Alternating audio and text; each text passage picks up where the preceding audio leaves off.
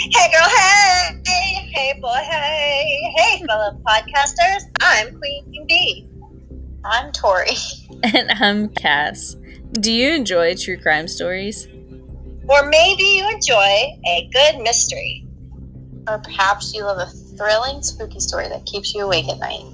Then join us every week as we take you on a wild, thrill-seeking adventure and let's get paranoid. We're three friends band together to talk about many different topics involving true crime, serial killers, conspiracy theories, and more. Let's face it, these are pretty common topics for us, so why not make a podcast about it and share it with you? Okie dokie, let's get paranoid.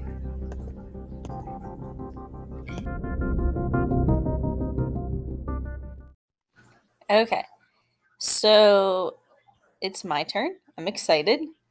I don't know why I'm excited. It's about a serial killer. Should not be excited, but I am. Like Beth, I had to do a college paper. Mine had to be 6 pages. We weren't allowed to go over 6 pages. But knowing me and my rebellious state, I did 1 line extra. So I had 6 pages and 1 line. I didn't get any points deducted, thank God. But anyways, okay. So mine is about Joseph Deangelo Jr. Many people know him as the Golden State Killer. Many of us are able to reflect back on 1970s and 80s, feeling a sense of calm and tranquility. I don't know about you guys, but I trust my neighbors. I leave my windows and doors unlocked. Not that I should announce that. But back then that was normal. You can just leave them open and unlocked. You didn't have to worry about anything. Like nowadays, there's break-ins all the time. Burglaries and robberies were few and far between, and rapes and murders were pretty much barely ever heard of. However, if you lived in California during these times, you weren't privileged to that peaceful feeling. Instead, you were constantly looking over your shoulders and double-checking your locks. People all over the state lived in fear every day, and that anxiety only grew as each night fell. With crime skyrocketing all over the Golden State, people looked to the police to help them, not knowing that one of their trusted officials was the reason behind their nightmares. That trusted official would later be known as Joseph Deangelo Jr., who was finally arrested in 2018 and charged with 13 counts of first-degree murder as well as 13 counts of kidnapping, which, quite honestly, I feel like that wasn't enough. Of course, nobody's born a serial killer. You'll hear me say this many times. I don't want to say I feel bad for serial killers, but I feel bad for the way they were raised. Most of the time, they have a really troubling childhood. If you dive deep into their childhood of most of the serial killers, you will find an unstable childhood filled with series of abuse and neglect. Born in 1945, Joseph Deangelo Jr.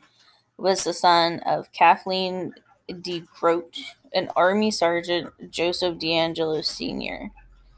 He also had 2 sisters, Rebecca and Connie, and a brother, John, all who fell victim to various types of abuse at the hands of their parents. As children, it is human nature to look to your parents for love and comfort, but they were met with the complete opposite on multiple occasions. And their father would lock them in a closet for several hours, and just as they left them out, the beatings would begin. Joseph was usually the main focus of the abuse. Food would also be deprived from their growing bodies, leaving them malnourished. You guys are not talking and it feels weird. We're listening, though. I'm less listening. Isn't it interesting how so many of these serial killers have that abuse in their background? It's actually pretty common. I actually didn't know any, usually when the podcast I've listened to about Joseph Deangelo, nobody's ever gone over his background, his childhood. They just go on and tell crime spree that he goes on doing. So it's actually interesting to hear. It's actually interesting that while I was doing my research paper, that was one of the things that I really wanted to cover and it was really hard to find anything on him before he started killing, which is he was the one that they found him through the DNA from genealogy. Yes. Right? Correct. So that's probably how they found information on the abuse in the background, because looking back at the genealogy aspect of it. That's a good point. Okay. Due to their father's job, they moved around a lot, allowing the abuse to go almost undetected. While stationed in Germany, at the age of 9, Joseph witnessed his younger sister being raped by some of the military men there on base. And of course, he's 9, so he's pretty much helpless. He's watching this go on with his sister. And I hope those guys are court-martialed. Were they court-martialed? Do you know? Did you find out? I did not see anything about it. I don't even know if they had a name. I think it was more him telling his side of the story, which, How old was his sister when he was 9? Well, I'm not sure if they were older or younger. Oh my God, I hope it wasn't younger, but then, 9 is still young too, so. Regardless, I can only imagine sitting there at the age of 9 watching that happen to your sister, and, he's already been beaten down by his parents, so the confidence that he needed to stand up was probably, little to none. Anger built up inside young Joseph, leading him to torture and kill small animals. Eventually, the family moved to California, where Joseph finished middle school and high school, and then later enlisted in the U.S. Navy. That's interesting that he killed animals. A lot of serial killers do that too. They start with abuse of small animals, Right. And then they move to human beings. Of course, back then that probably wasn't really connected. I don't think they had as many studies or... No, because remember, psychology was young and abnormal psych was young, and all these disorders, people were just finding out about them and researching them. So, and of course, this guy, he didn't, become, he was, free for, 20, 30, 40 years. Yeah. So, all this research happened while he was actively serial killing. I mean, you're talking about the 50s here. Not a lot of mental health itself was discovered. I don't want to say discovered. It was discovered. No, and it probably wasn't reported either that animal abuse or killing animals was reported as much, because they didn't have the animal laws that we have now, the animal abuse laws that we have now. That's true. Okay, so during the Vietnam War, Joseph was on the board of the USS Canberra. I think that's how you say it. Canberra,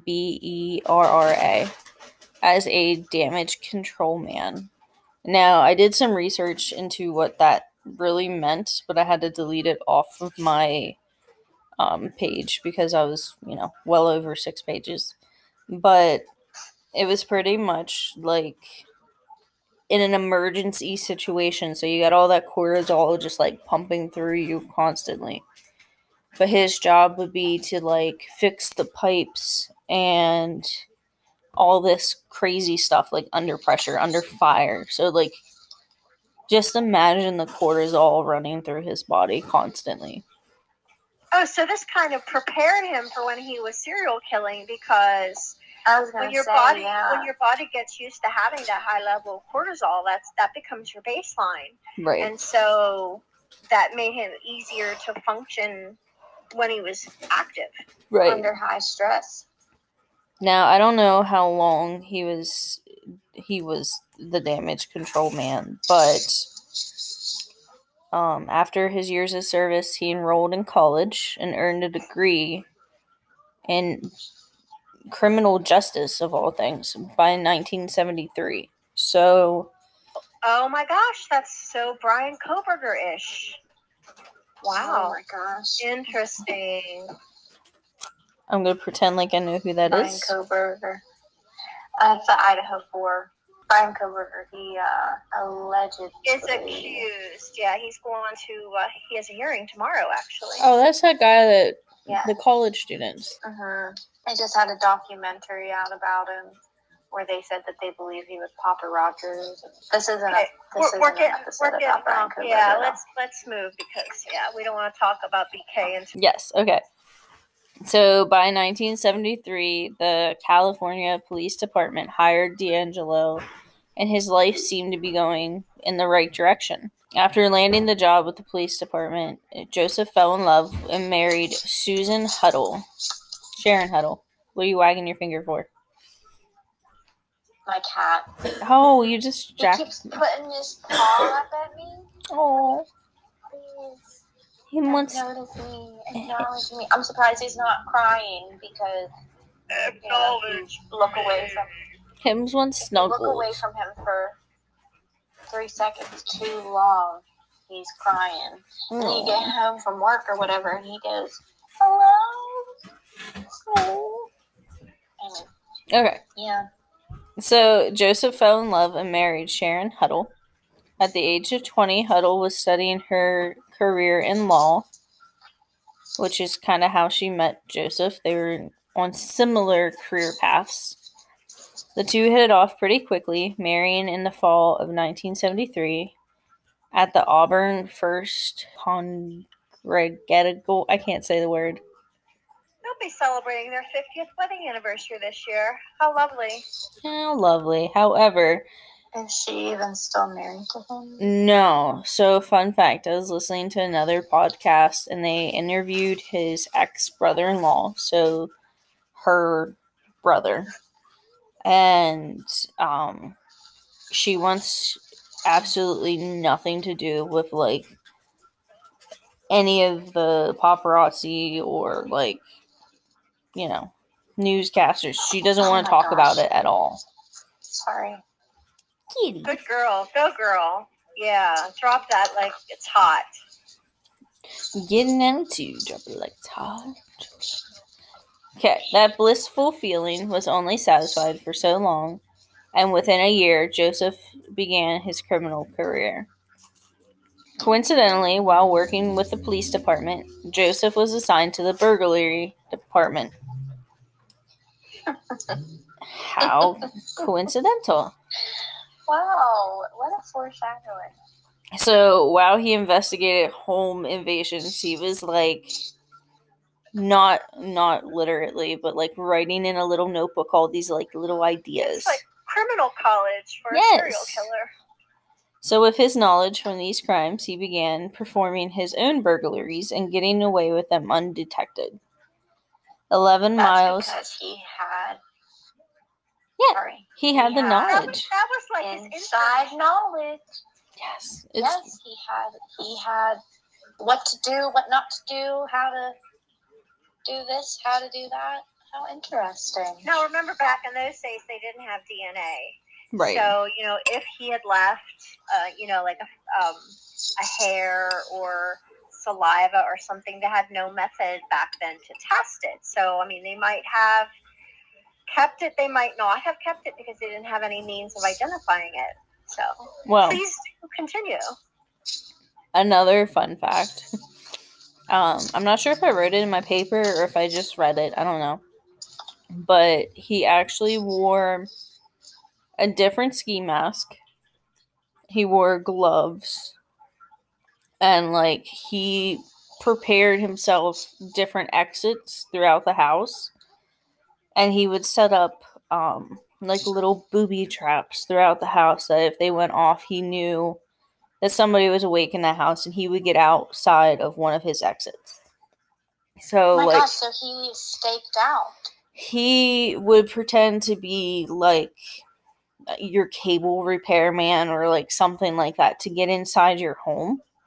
And he would take notes. When did he have the time to do this? With, like, working as a police officer and, having a wife and responsibilities. He chopped it up as he was just doing routine checks, like, checking on people's safety and whatnot. I don't know. You gotta think, like, that time was different than our time. Obviously, if Dylan was, like, out until, like, 3 o'clock in the morning, I would question it. Or, if our credit card statement showed that he was buying a ski mask every other day, I would question it. But well, they didn't have credit cards back in those days. You used right. cash or a check for everything, and a lot of places weren't open 24 hours either. But Dylan doesn't have a job where, like, a police officer, like, he would be on call 24/7. So if she expected her husband to be out and about, she expected her husband to be working, not going to Walmart. Right. Nefarious activity. Okay, so where was I?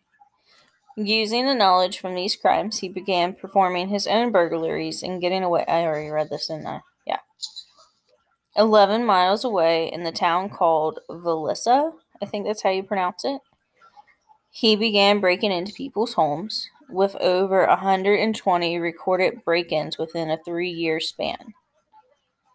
From 1973 to 1976, he coined the nickname the Facilla Ransacker. And of course, I'm probably saying the town name wrong, but we're rolling with it.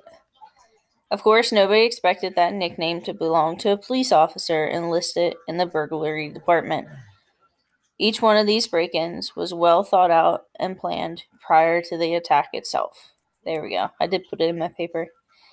He would know the layout of your house and whether you had a dog or if you lived alone. He accomplished all of this prior to entering your home. Once inside, he would open multiple windows and doors, therefore leaving multiple options as to how to leave the house in a hurry if need be.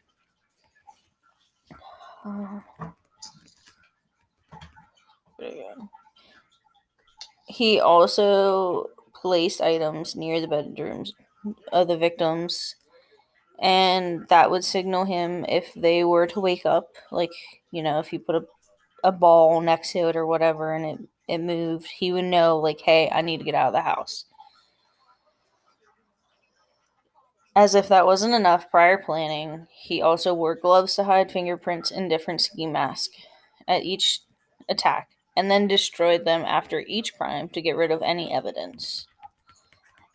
So there's, like, no trace of, like, any evidence left behind, pretty much. At first, at least. Once becoming comfortable with his crimes, Joseph began staying inside the homes for hours, with multiple trigger objects placed around the house to alert him of the homeowners waking up. While inside the house, he would go through the woman's clothes or other personal items that held high value or importance. Which, as I was typing this up, I was thinking, like, what if he was doing that as, like, gifts for his wife?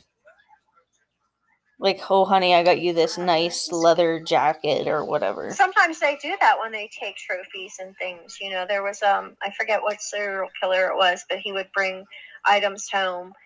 He had, like, a stepdaughter, this one episode of something I watched, and it was like he brought a cassette home of, popular music of that time and gave it to a stepdaughter, and here that cassette belonged to one of his murder victims. There's also one where he gave the shirts of his victims to his girlfriend or child, or that's just so creepy. Like, I have goosebumps.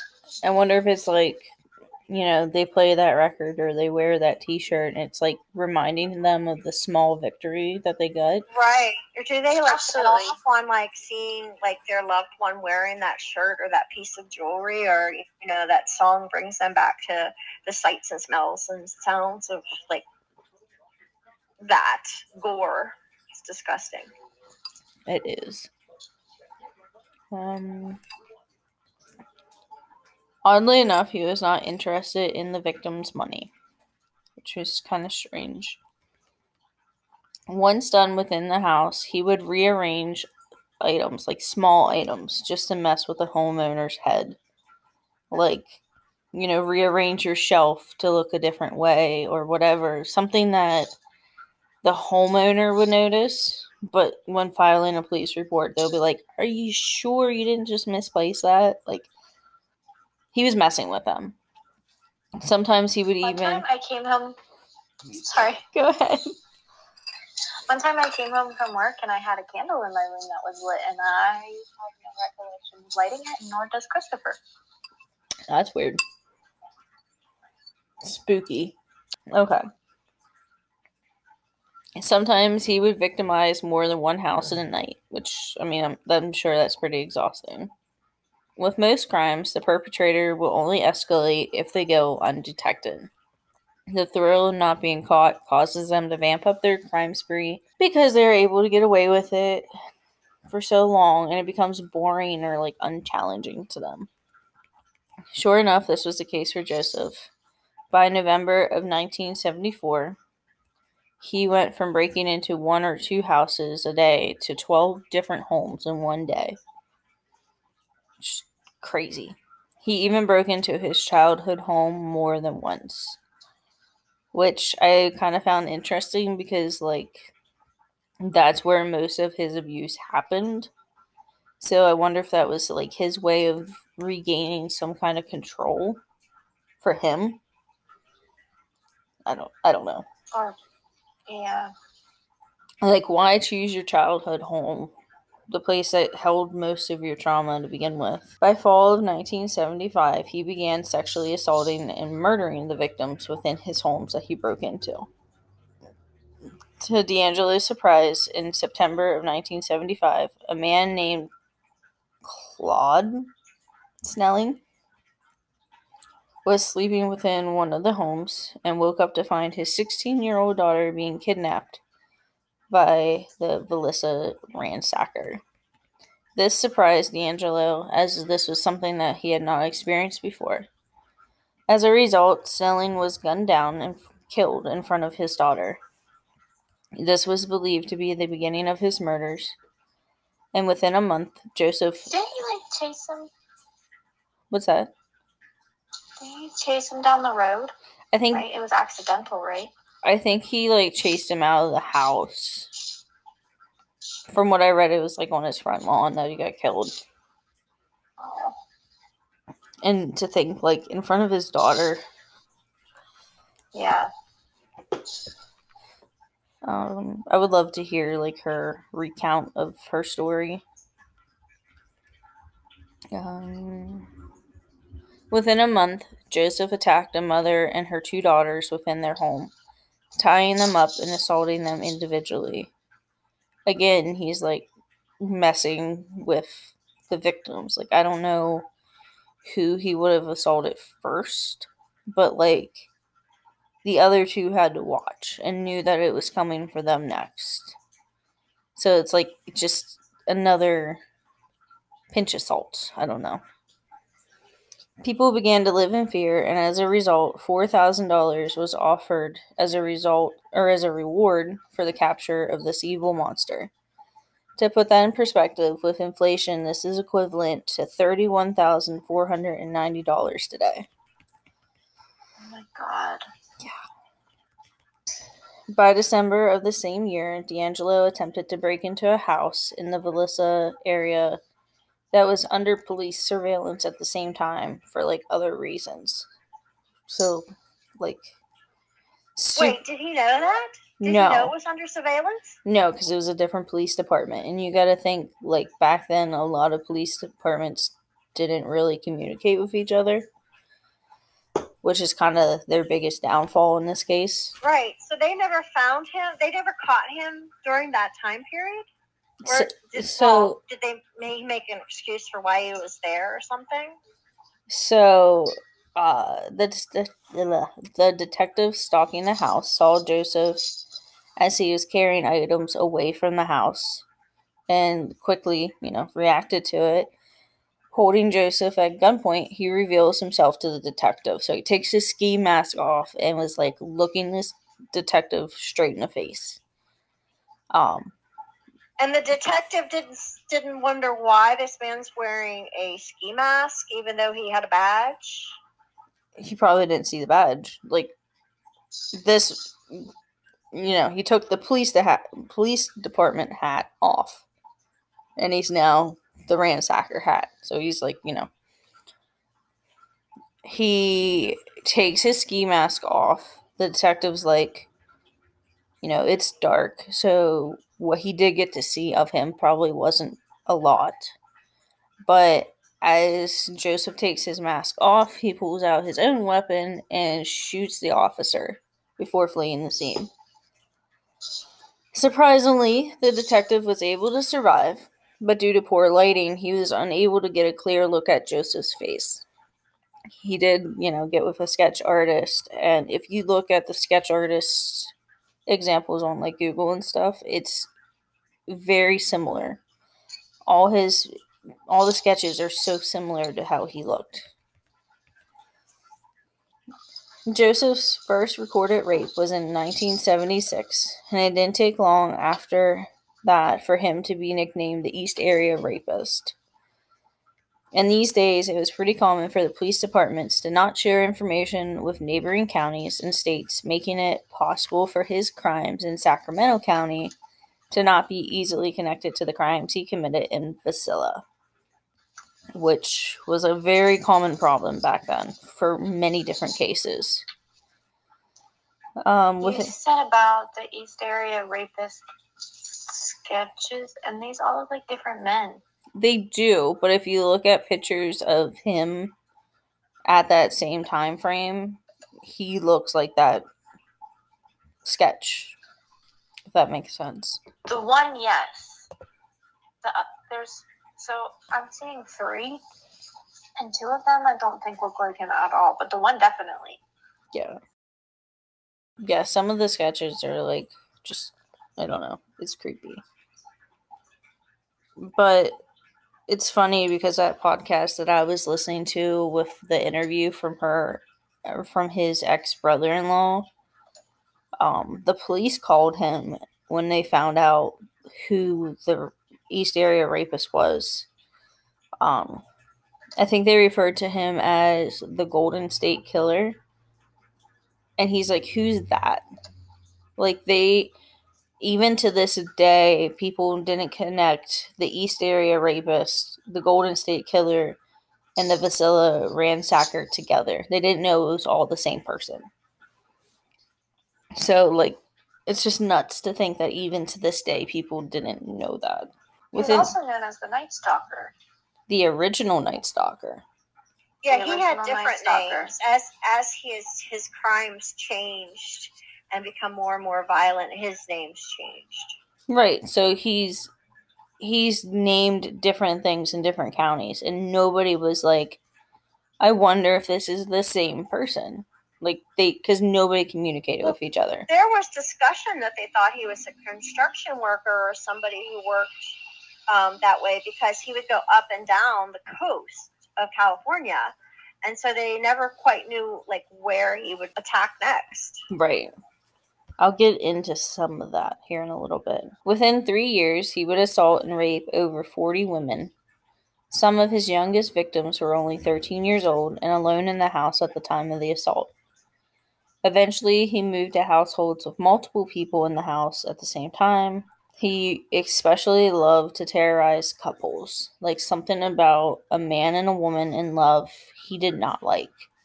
And I don't know if it was like a reflection of his mom and dad or what. But this challenge became thrilling to him, and so began his lust for more cruelty. Oftentimes, he would have the female victim tie up the male partner, reserving his energy for the attack that was yet to come. With the male tied up, dishes were placed on their backs, and they were forced to remain still. If the dishes rattled, even like in the slightest little sound, the woman that was being sexually assaulted would be killed in front of the male. And mentally, this broke the male figures down to becoming helpless as they watched their wife being raped. Again, he's messing with people's head. Like, that's kind of his thing from the beginning. Men felt helpless, and if they moved to save their wife, they would both be killed, leaving him no choice but to lay still and listen to the sound of his loved one screaming and crying. Some may say that just sounds awful.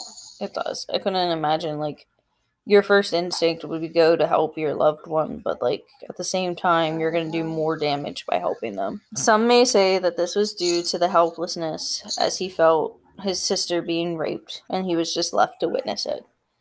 I didn't find that anywhere. That was kind of just, like, my thought process. Again, because, he was that helpless 9-year-old watching his sister get raped, and now he's making the men helpless, raping their wives. I wonder what his tipping point was. Like, what could be the tipping point? Because, like you said in the beginning, he was supposed to be on the right track, so what led him astray?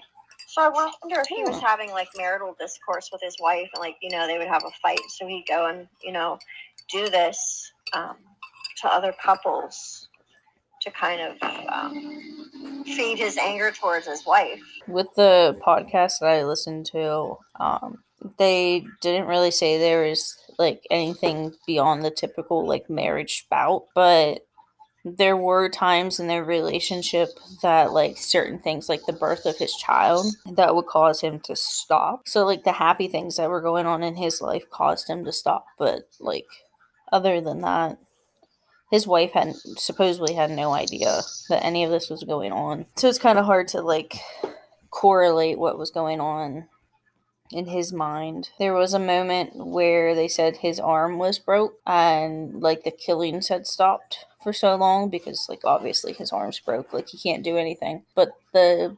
ex-brother-in-law said he does not recall a time where his arm was broke at all. So that could just be, like, a rumor. After leaving the victims in fear, he would taunt them with phone calls for weeks after, leaving it almost impossible to recover from their trauma. He would just, like, call them and, like, breathe in the phone or whisper something and then hang up. So it was, like, not only did he do that traumatic event to you, but now he's going to keep tormenting you. As fear spread through Sacramento, people began securing their homes, making it harder for him to complete his terror. Due to the extra security put in place by the homeowners, Joseph moved to a nearby town like Stockton, Modesto, San Jose, and other small towns in between there. His wife actually moved there for business at one point, so he was easily able to go back and forth and be, like, undetected. This was a big deal since he was unfamiliar with the area. His attacks were so scattered between towns that it was really hard to pick a pattern to the attacks, which at the time made investigators scratch their heads, unable to come up with any solid leads. And due to the lack of communication, the attacks weren't connected until it was too late. All the break-ins, burglaries, rapes, and murders took a toll on Joseph's health as he got older. There were months where his crimes would stop, usually 3 months at a time. This allowed the communities to begin to feel at ease again and drop their guard. Of course, as we know now, the sense of freedom was short-lived. In July of 1979, Deangelo's career with law enforcement ended as he was caught shoplifting from a local store. He attempted stealing dog repellent and a hammer, which, little did they know, catching him stealing these items probably saved somebody's life. With this criminal activity, the Auburn Police Department suspended and ultimately fired Joseph, also landing him 6 months probation period, where he was closely monitored by police. This was enough to put his killings on hold out of fear of being caught. However, this would not be the last break in his crime spree, but it surely made him pay closer attention to his crimes. The East Area Rapist was laid to rest with the chapter of his life closing. The communities nearby breathed a breath of fresh air until the original Night Stalker was reborn. Staying clear of Auburn, where Joseph was living at the time, he drove to Los Angeles to commit even more homicidal crimes. The first victims within this new area escaped, leaving him feeling empty. Therefore, he returned to kill again and again. This time, he attacked and killed a local doctor and his wife. Time passed by with more murders and more break-ins, but by the time August of 1980 rolled around, he had murdered a couple in LA, which created the first link between the Night Stalker and the East Area Rapist. Up until this point, he had been raping and murdering innocent people all over California without any of his crimes being connected. He was becoming careless over time, kind of got cocky and confident and started making small little mistakes because he thought he could get away with it. His original attacks were well thought out, planned ahead of time, and he avoided simple mistakes. But after getting away with them for so long, he finally slipped up.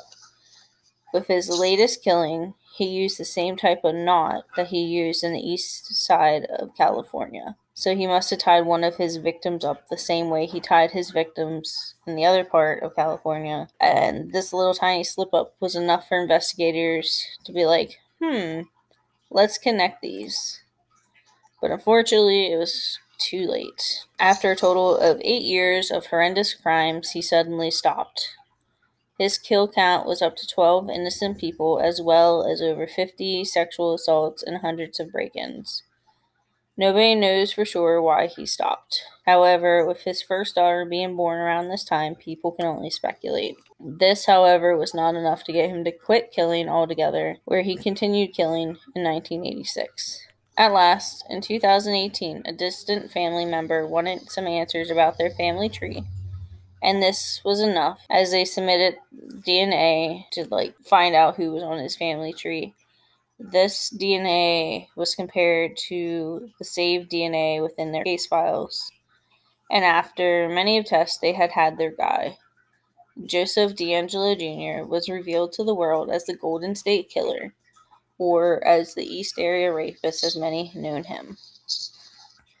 After interviews and later speculation, the police investigators also determined it was likely that he committed the Vasilla ransacker crimes as well. By the trial in 2020, Joseph pled guilty to 13 counts of first-degree murder and kidnapping, avoiding the death penalty and trading in the rest of his life behind bars. He's always dirt right now. Yeah. To many, this did not begin to repay the pain and suffering of his victims. However, it meant this monster could never harm another soul again. And I did hear that he would, call them not recently, as he's in jail, but, for years after, even when he wasn't active, he was still calling them.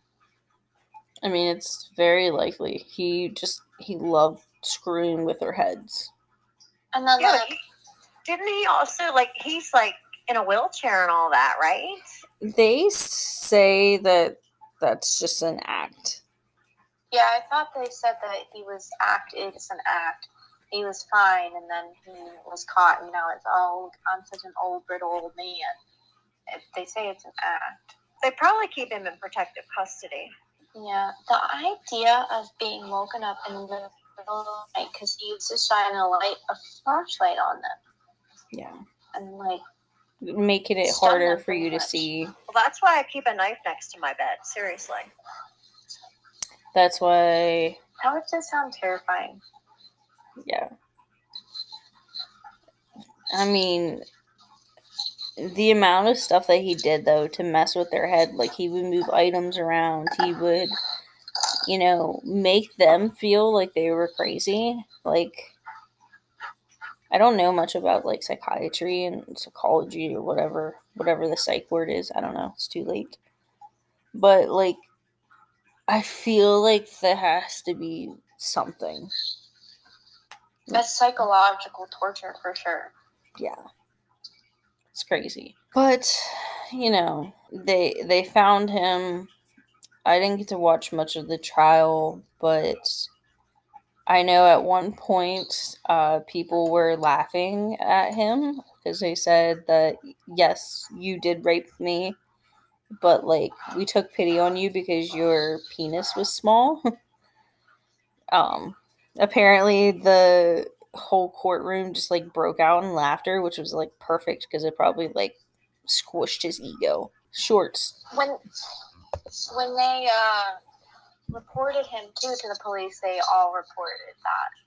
Yes. And that's quite a defining character. I mean, poor guy, but also I'm looking at updated pictures. from the time he was arrested until, like, there's a complete different. I wonder if this is. I would assume that that's COVID because he's in a mask. Yeah. Well, I mean, he was arrested in 2020, so. He's got a face shield on, so I'm assuming this is like. If you go to our Facebook page, we have a picture of him as a little boy, and he was actually kind of cute. We do.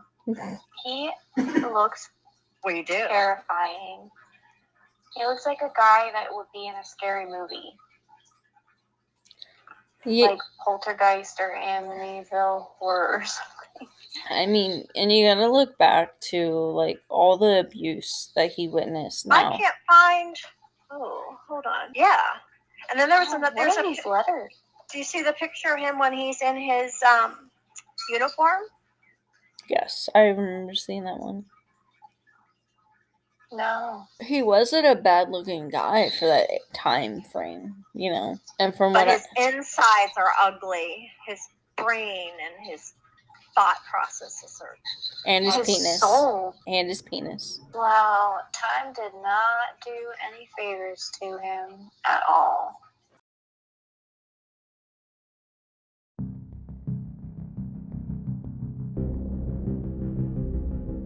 And that's it for my podcast. Hope you enjoyed it. Yay! Yay. Be sure to check us out on Facebook and Instagram. Whoop whoop, straight flexing. We also have Twitter. And we might eventually be on YouTube. Yeah. We're going to be all over the place, hopefully. Eventually. Be sure to like, share, comment. You know what to do. Be sure to do it. Bye. Bye. Bye.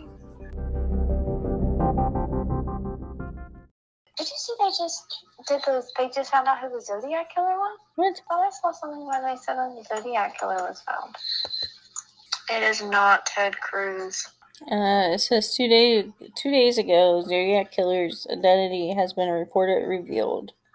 DNA points to clicking. I don't know how much I believe on Radar Online. Points an Air Force veteran.